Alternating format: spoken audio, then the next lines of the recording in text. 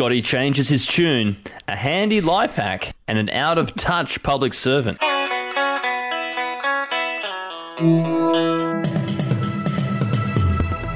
Yeah, welcome back to another day of news coming to you from the heart of the Channel Country. It's your Daily Batuta for Tuesday, the 24th of August. I'm Will Hussey and I've got Errol Parker here to help me bring you all of the biggest stories from the Batuta Advocate today. We're going to start off with some political news, and the Prime Minister, who said getting jabbed wasn't a race, has now told the nation we can't stay in this cave forever. Yes, another zinger here from Clancy. Speaking to reporters in Canberra yesterday, Scotty explained that, quote, "We need to move forward and lockdowns don't work forever." Of course, these comments come a couple of months after he tried to tell the nation getting vaccinated was not a race because he and his government hadn't organised enough jabs for the nation's arms. However, Morrison's now displaying a sense of urgency he hasn't shown previously, urging the states to commit to opening things up just in time for him to call an election. Yes, might have to push that election into 2022, I reckon. Now, we've got another story from down there in Sydney, and a man has done his mental health a favour by throwing his TV off the balcony before these clowns come on to lie to him for 45 minutes, and those clowns being Gladys Berejiklian and John Barilaro, of course.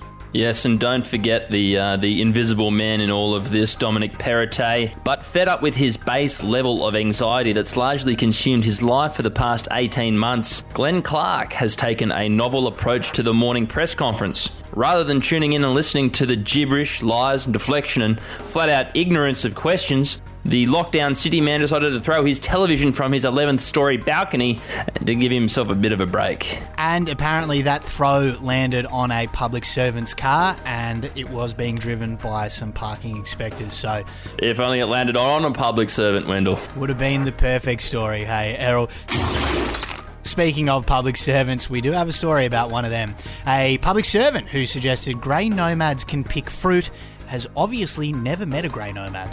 Yes, we sure love our public servants here in Batuta. One of the stranger stories, though, to come out of the recent news cycle, an older, bead-wearing public servant has suggested that people of her age and sense of entitlement could do the back-breaking work of a fruit picker. She explained to us that the lack of international travellers to force into low-paying manual work meant that her department was now calling on old, retired and largely entitled boomers to lend a hand to struggling primary producers, and that call has not been received very well. No, lots of people didn't think it was a good one, including Waldo Ryan of Ryan Citrus out there on the River Road near the bypass turn-off to Windora. Anyway, he said to us, "Mate, grey nomads don't even pay for their own toilet paper. You think they're going to fucking pick fruit in the blazing sun for 7 days an hour?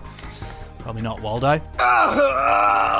And our quote of the day is from Sri Lankan Wildlife Protection Minister Wimalira Disanyanka, who said this about some new regulations that have been introduced in the country. "The person who owns or has the custody of such elephants shall ensure that the mahout, which is the rider, is not consuming any liquor or any harmful drug while employed," he said. So they're banning drink driving on elephants, apparently. Well, mate, if only they had the same rule down there at the South Batuta RSL, because let me tell you, there's a lot of elephants drink driving home from that place each night. Yeah, Errol, they do certainly do things differently down there, but quite a curious rule they've brought in Sri Lanka. Anyway, that's all we've got for you today. We hope you have a good day, and we look forward to having you company again soon. Go well. Stay off the beach and wash your hands.